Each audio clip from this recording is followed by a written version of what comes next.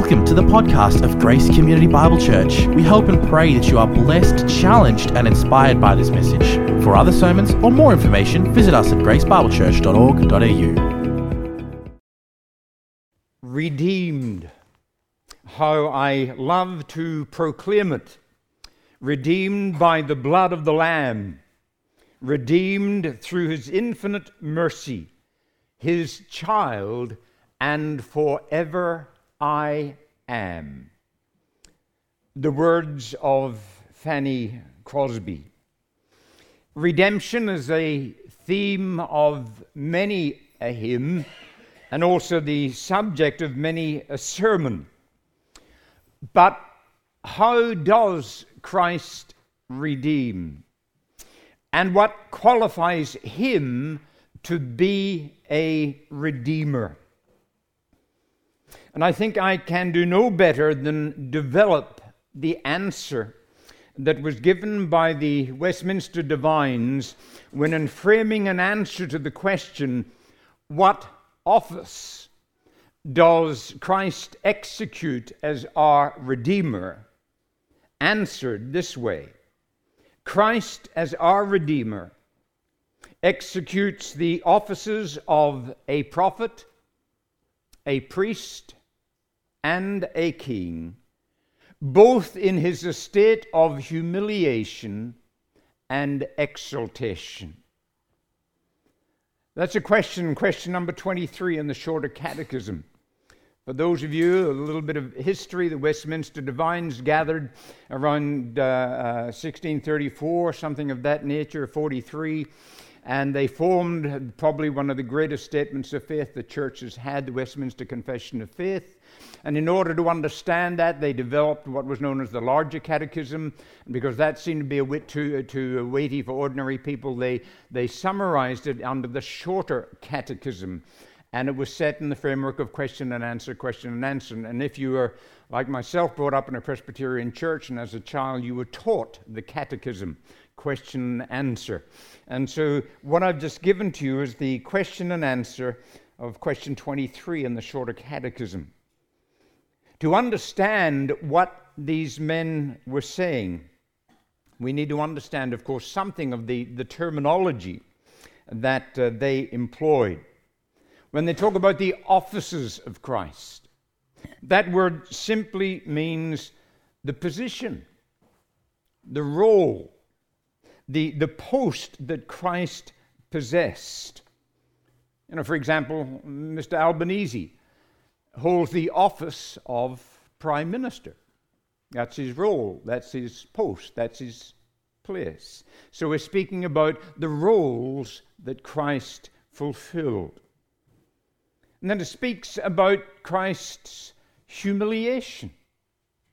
And that, of course, points to Christ becoming man, his lowly birth, his lifestyle, and his journey to the cross. The words of Philippians chapter 2 and verse 8. He humbled himself and became obedient to death, even death on a cross. And so when we speak about his humiliation, we're speaking about the very life of Christ. But then that statement also spoke about his exaltation. And his exaltation points us to the very coronation of Christ. The 9th verse of Philippians chapter 2. God has highly exalted him, given him a name which is above every name, that at the name of Jesus every knee should bow. Or as Peter puts it in Acts chapter 2 and verse 33, being therefore by the right hand of God exalted. So he has the office, the role of prophet, priest, and king, both in his life here on earth and also in heaven in his exaltation. The term Redeemer or redemption will, I trust, become clear as we work through these studies during this weekend. But suffice for now to see it in relationship to some other particular theological terms that we do find in the Bible. we come across the word sacrifice. And sacrifice deals, as it were, with the element of our guilt of sin. And then we have propitiation. We had it in our scripture reading this morning when we came together for prayer in 1 John 2. Propitiation. That deals with the element of God's wrath upon sin. And then we read of reconciliation, which deals with the element of our alienation from God because of sin and the need to be reconciled, brought back to God. And then redemption itself deals with the element of our bondage from sin, our being set free, the liberty that we have in Christ Jesus. And each of these terms reveals something of the wonder of our so great salvation. The great English Puritan John Flavel, or Flavel, whichever school you went to, he said in writing of salvation as it relates to prophet, priest, and king, he says, and I quote, "Salvation is revealed by Christ as prophet, procured by him as priest, and applied by him as king. What he revealed and purchased, he applied." Now, before we come to consider each of these offices separately, this morning we will come on a moment or so to look at a prophet, this afternoon the priest, and Lord willing tomorrow morning the king. There are two introductory sentences, as it were, or explanations before we come to the actual titles themselves. And if you thought you were coming to camp to have fun and just relax and snooze through a little emotional devotional, I'm sorry, folks, you're here to think. We need to think. You don't leave your brains outside the door of the church when you come in. You come to think about the great things of God. And so we consider the splendor of Christ as prophet, priest, and king. The splendor, the first of two clarification statements I want to give you.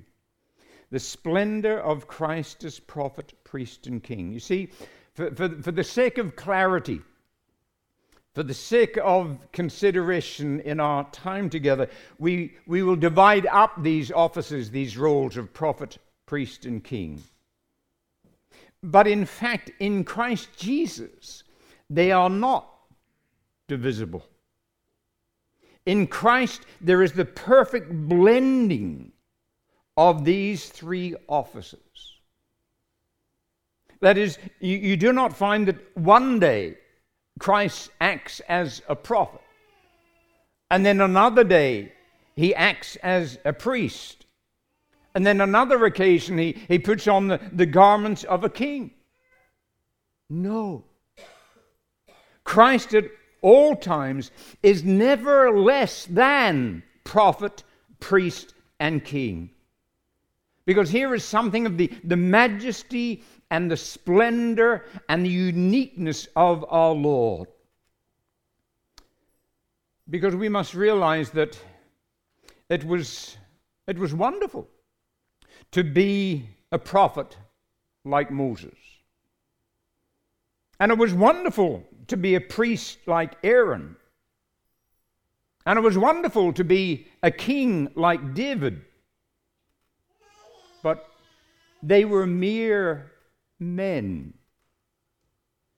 And if I can be so bold, relatively speaking, Moses was just a prophet, and Aaron just a priest, and David just a king. But in Christ Jesus, we see these three offices being carried out perfectly.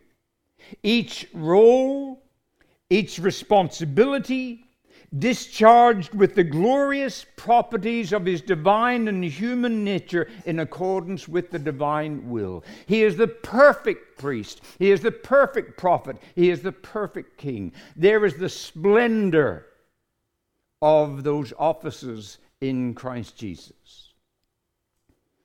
And then the second thing I would put is the significance of Christ as prophet, priest, and king. You see, why did the Westminster Divines, and before them John Calvin, bring the threefold office of Christ into prominence? Well, to put it simply, without these offices, these roles being fulfilled, there would be no salvation. There would be no gospel. There would be no relationship with God. By means of these offices, Christ meets our needs. As prophet, he deals with the problem of our spiritual blindness. As priest, he deals with the problem of our sinful behavior. And as king, he deals with the problem of our sinful bias. As another has put it, ignorance is healed by his prophetic office, guilt by his priestly office, and tyranny by his kingly office. Thus the threefold cure to our fatal disease. Well, let me put all that again in another way, in another light. Christ speaks to our mind as a prophet. That's the intellectual element. He satisfies our hearts as priest. That's the emotional element. And then he subdues our will as king. And that's the volitional element. Each office is significant and essential to our salvation. For as prophet, Jesus reveals God to us. As priest, Jesus redeems us. And as king, Jesus reigns over us. So there is the splendor and the significance of Christ as prophet, priest, and king. But now, given all of that, what was the office, the role of a prophet? This is the first major thing to consider. What is a prophet? Let me give you three features of a prophet. And the first is this: they were servants of God. Three S's. The first, they were servants of God. If you're taking notes and you want a text, Jeremiah chapter 7 and verse 25 is an example. Jeremiah chapter 7 and verse 25. And I quote, "From the day that your fathers came out of the land of Egypt to this day, I have persistently sent all my servants, the prophets, my servants, the prophets, to them day by day." A prophet was a servant of God. Number two, they were sent by God. They were sent by God. Jeremiah refers to this. I have persistently sent all my servants. Or, if you go to 2 Chronicles, chapter 24 and verse 19, they abandoned the house of the Lord, yet he sent prophets among them to bring them back to the Lord. They are servants of God. They are sent by God. And the third S, they spoke the very words of God. They spoke the very words of God. When they proclaimed, and you get it constantly through the Old Testament, thus says the Lord, they meant exactly that. Thus says the Lord. Alec Motia, a great Old Testament scholar, sorry, he's an Irishman, but from the South, but he was a great scholar, and he put it this way, and if you see any books by Alec Motia, get it, read them, they're precious. He said this, talking of the prophets, their words were precisely the words the Lord himself would have used if he had spoken in person instead of by the prophets. So Christ is speaking, God is speaking through his prophets. So they're servants sent to speak the word of God. That's their features. Their function, what was the function of a prophet? Well, this time, do take your Bibles. I've written out some for myself to make it easier for me, but I'm going to the book of Exodus chapter 4. The book of Exodus chapter 4 and verse 10. Exodus chapter 4 and verse 10. But Moses said to the Lord, "Oh, my Lord, I'm not eloquent, neither in the past or since you have spoken to your servant, but I'm slow of speech and of tongue." Then the Lord said to him, "Who has made man's mouth? Who makes him mute or deaf or seeing or blind? Is it not I, the Lord? Now therefore go, and I will be with your mouth and teach you what you shall speak." But he said, "Oh, my Lord, please send someone else." Then the anger of the Lord was kindled against Moses, and he said, "Is there not Aaron, your brother, the Levite? I know that he can speak well. Behold, he is coming out to meet you, and when he sees you, he will be glad in his heart. You shall speak to him and put the words in his mouth, and I will be with your mouth and with his mouth, and will teach you both what to do. He shall speak for you to the people, and he shall be your mouth, and you shall be as God to him. And take in your hand the staff with which you shall do the signs." So here's the picture.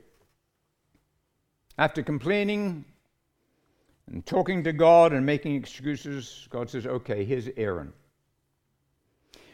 You are going to be like God to Aaron. I'm going to give you my word, but you put your words that I give you into Aaron's mouth, and Aaron shall speak for you."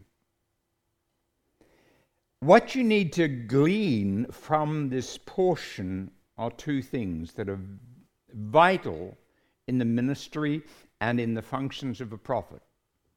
Two words that are repeated: speech and mouth. Speech and mouth. Because what was a prophet but God's mouthpiece? God would put his words into their mouths. Prophets did not have, as it were, some emotional, ecstatic experience and then think this is what God had given them to say. No. God put his word in their mouth so that they spoke the very word of God. Exodus 24:3 says, God told all the words the Lord had spoken. So, over a few pages to our scripture reading, Deuteronomy 18 and verse 15. Deuteronomy 18 and verse 15. The Lord your God will raise up for you a prophet like me from among you, from your brothers. It is to him you shall listen. Just as you desired of the Lord your God at Horeb on the day of the assembly, when you say, let me not hear again the voice of the Lord my God, or see this great fire any more, lest I die. And the Lord said to me, they are right in what they have spoken. I will raise up for them a prophet like you from among their brothers. And don't miss it. I will put my words in his mouth, and he shall speak to them all that I command him. And whoever will not listen to my words that he shall speak in my name, I myself will require it of him. Words and mouth. If you don't obey the prophet, it's akin to not obeying the Lord. Not to listen to the prophet is not to listen to God. And this relationship between prophet and words and mouth is surely illustrated. I won't take the time, but read Jeremiah chapter 1 and verses 4 to 9, where God calls Jeremiah to be a prophet. And how does Jeremiah immediately respond? He says, I cannot speak. Because Jeremiah knew that the role of a prophet is to speak. And God says, Jeremiah, I will put my words in your mouth. Fear not, I will put my words in your mouth.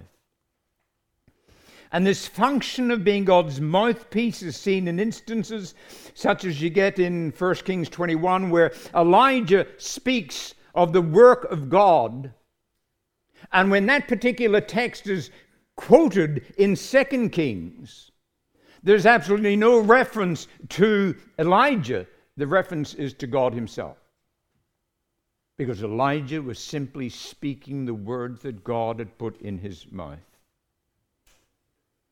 And the implication, my friends, of all of that is to point to the absolute divine authority of the prophet's words. That prophecy did not come by or be produced by the will of man. But Peter says in 2 Peter 2:21, but men spake from God as they were carried along by the Holy Spirit. So here is the features and the functions of a prophet. So now look at Christ in light of those features and those functions. We've looked at a prophet. What about Christ the prophet? You have your Bible. Acts chapter 3.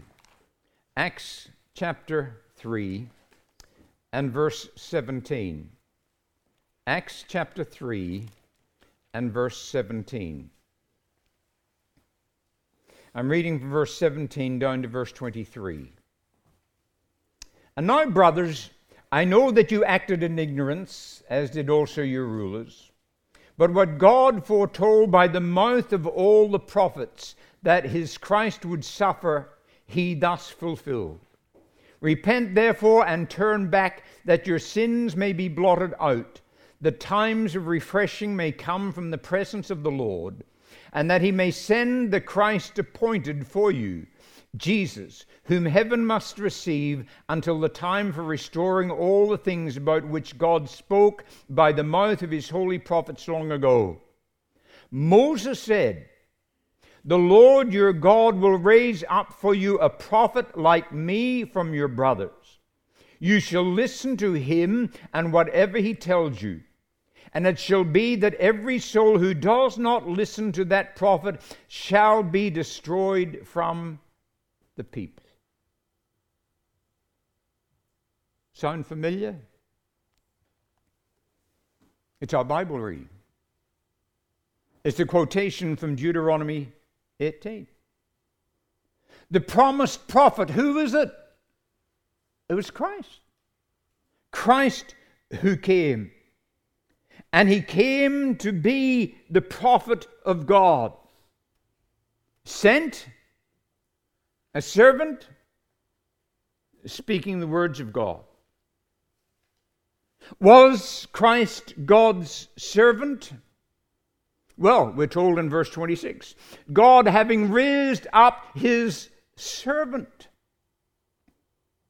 And Christ's servanthood is clearly portrayed for us in the book of Hebrews, chapter 10, where he says, "Here I am, I have come to do your will, O my God." I'm your servant. I have not come to do my own will, but the will of him who sent me. He is God's servant. Was Christ sent by God? That missionary text of John 20 and verse 21. As the Father has sent me, even so send I you.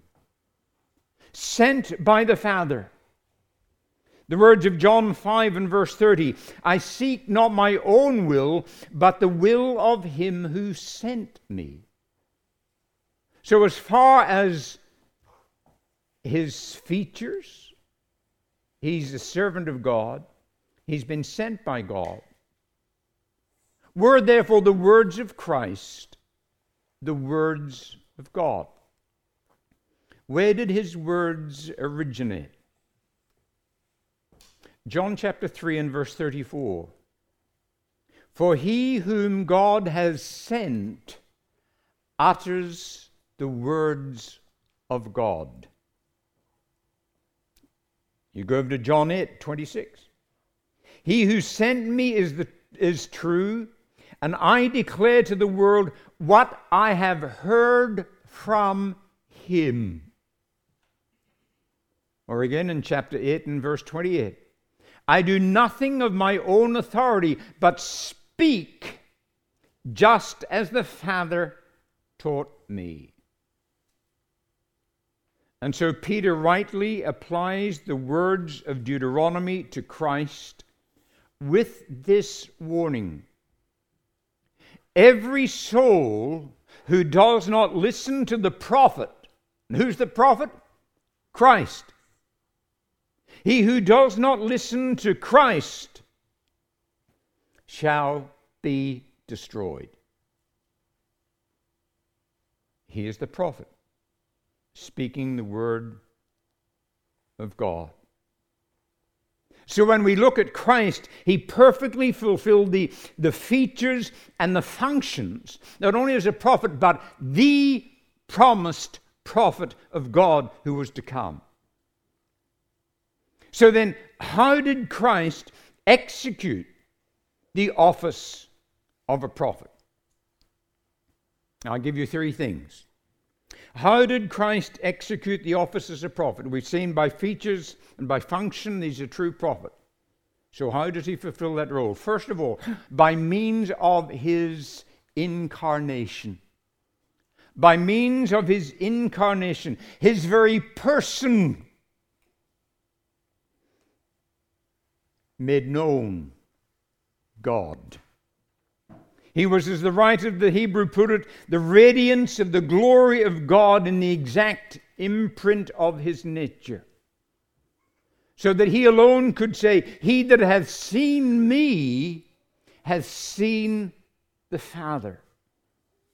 So that in Christ alone we behold all the divine excellencies. And thus, in answer to Philip's question, Lord, show us the Father, our Lord could reply, have I been so long time with you, Philip, and yet have you not known me? In Christ, the eternal Word became the living Word. The Word of God was fleshed out before the eyes of a watching world. And like no other before him, he who in his being in heaven left the glories above and yet brought to earth something of that, the essence, as it were, of the divine nature. So that whilst in my generation that day occurred when I was a student at Bible college, everything stopped and we watched man walk on the moon. The amazing thing is God has walked on the earth in the person of his Son, Jesus Christ. The Word became flesh and dwelt among us. For in him, says Paul, dwells the fullness of the Godhead bodily. Incarnation. But then secondly, he executes his role as a prophet by means of his instructions. His instructions. For how did he speak? And what did he say? What were the words of his mouth? For remember what Peter says and recorded in Acts 3, listen to him, listen to whatever he says. So how did he speak? He spoke plainly. He spoke plainly. He brought great truths down to the level of the common man so that they, the ordinary people, delighted to hear him speak. And they said he spoke as one with authority. The people listened to him gladly. He spoke powerfully. As I said, as one who had authority and not as the scribes. His words were quick and powerful and sharper than any two-edged sword, piercing even to the dividing asunder of soul and spirit, joint and marrow. He spoke pastorally. He did not break a bruised reed or quench the floating flax. He spoke words in season to weary souls. He gathered the lambs with his arms, and he gently led those who were with young. He spoke personally. The ruler that came to Jesus by night heard these words, "Truly, truly, I say to you, unless you are born again, you will not see the kingdom of God."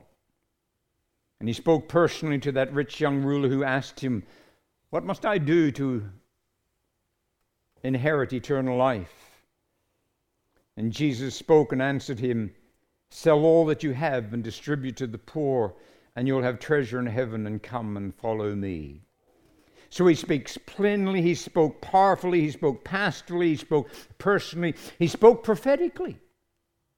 You only have to read Matthew chapter 24. And he spoke about things that were to come. And he spoke pointedly. Matthew 23, and the reoccurring words of Jesus.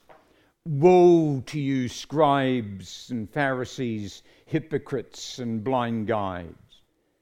And the words of John 8, "You're of your father the devil, and your will is to do your father's desires. Whoever is of God hears the words of God. The reason you do not hear them is that you are not of God." So in such ways that he gave his instructions to the people.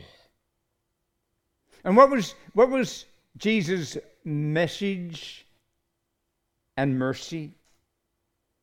Well, our Lord's ministry as prophet not only was revealed in his incarnation and his words of instruction, but in addition, he executed the office as prophet by means of his illumination.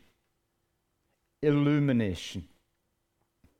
Because you see, as a result of sin, the Bible says that our minds have become darkened. We no longer recognize God for who and what he is. We believe lies and suppress the truth.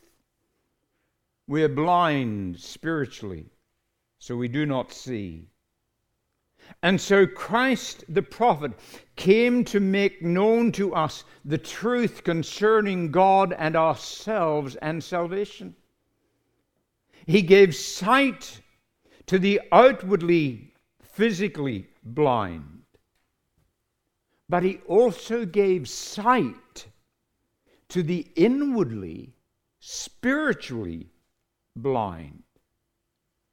And that was a major part of his work as a prophet.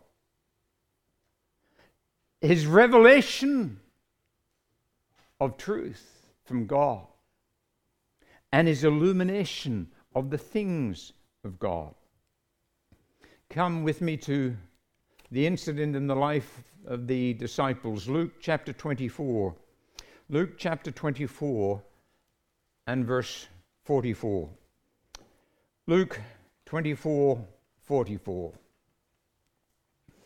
And Jesus said to them, here's the resurrected Christ with his disciples, "These are my words that I spoke to you while I was still with you, that everything written about me in the law of Moses and the prophets and the Psalms must be fulfilled." Then he opened their minds to understand the Scriptures and said to them, "Thus it is written, that the Christ should suffer and on the third day rise from the dead, and that repentance and forgiveness of sins should be proclaimed in his name to all nations, beginning from Jerusalem." What's happening here? Well, these disciples, they had heard the message concerning the Christ from the very lips of Christ. They had heard with their own ears the message of God. But what had been their condition when he had spoken to them? Because the reference back in verse 44, "These are my words that I spoke to you while I was with you." Turn back to chapter 18 of Luke. You get the context. Chapter 18 and verse 34. Or you can take it really from verse 32. "For he will be delivered over to the Gentiles and will be mocked and shamefully treated and spit upon. And after flogging him, they will kill him. And on the third day, he will rise." But they understood none of these things. This saying was hidden from them, and they did not grasp what was said. So in chapter 18, Christ ministers the word as prophet to their physical ear. But now in chapter 24, he doesn't give them a new message as the old story, but as a new ministry. He ministers now to their minds. He opened the eyes of their understanding so that they now see and grasp and comprehend the truth. He grants to them spiritual sight.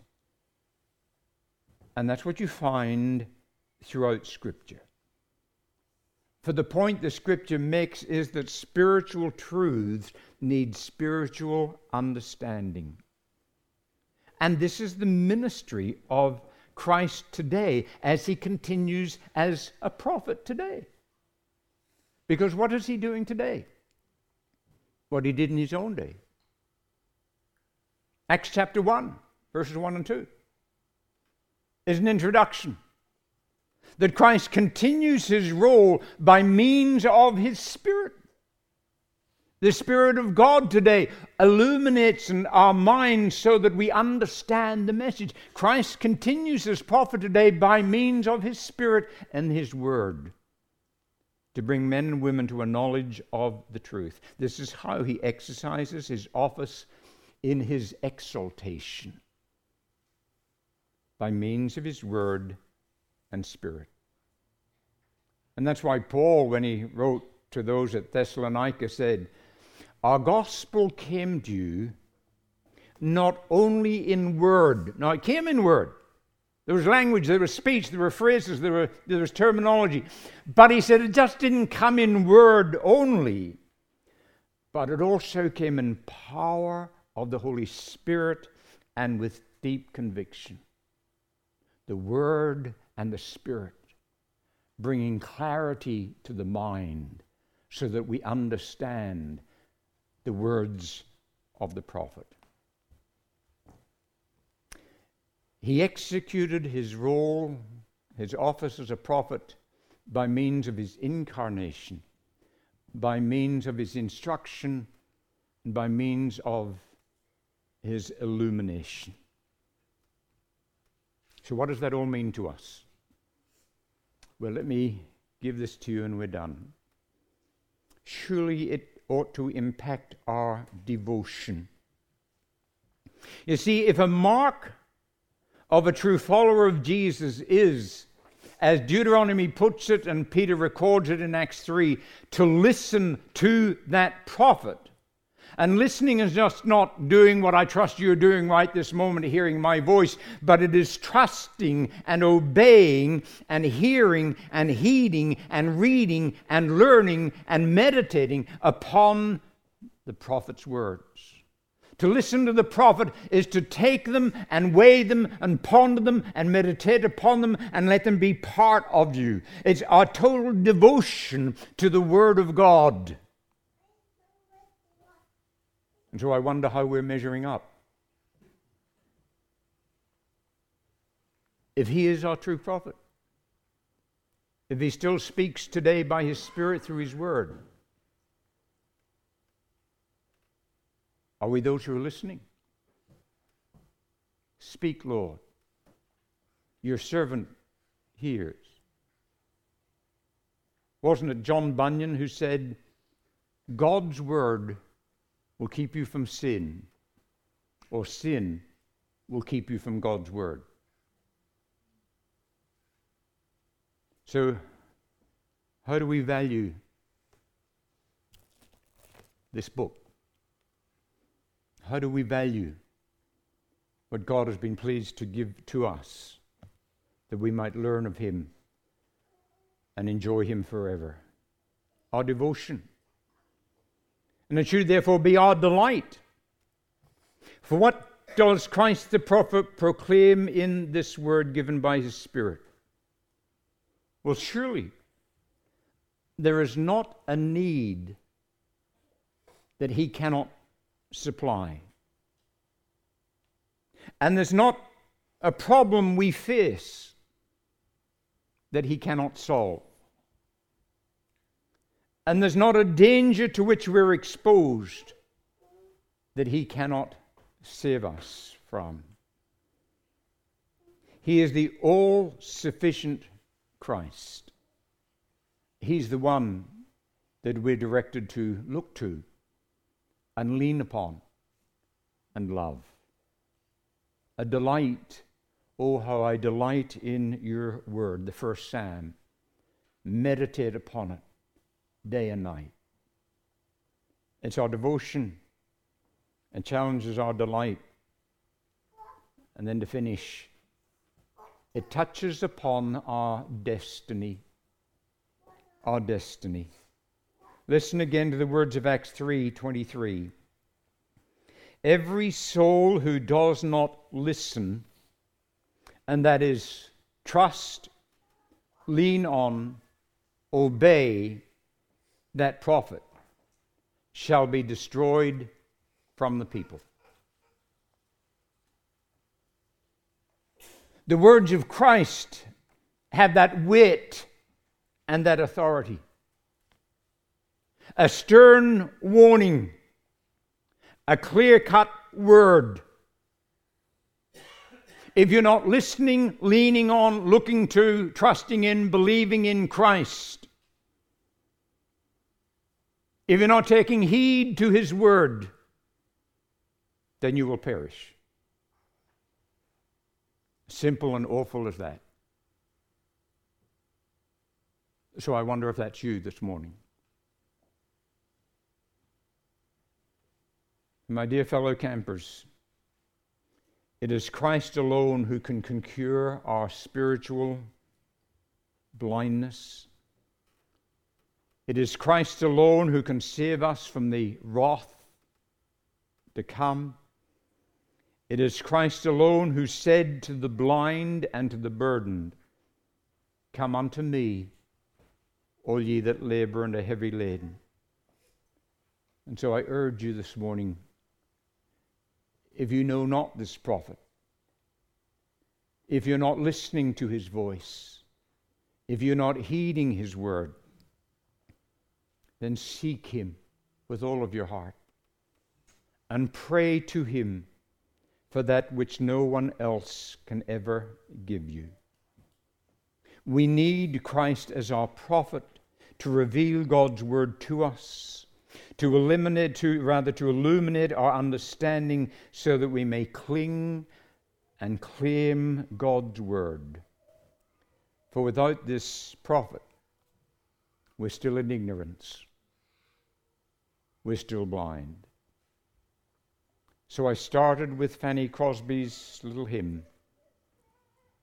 I wonder if you could say it with me. Redeemed, oh how I love to proclaim it. Redeemed by the blood of the Lamb.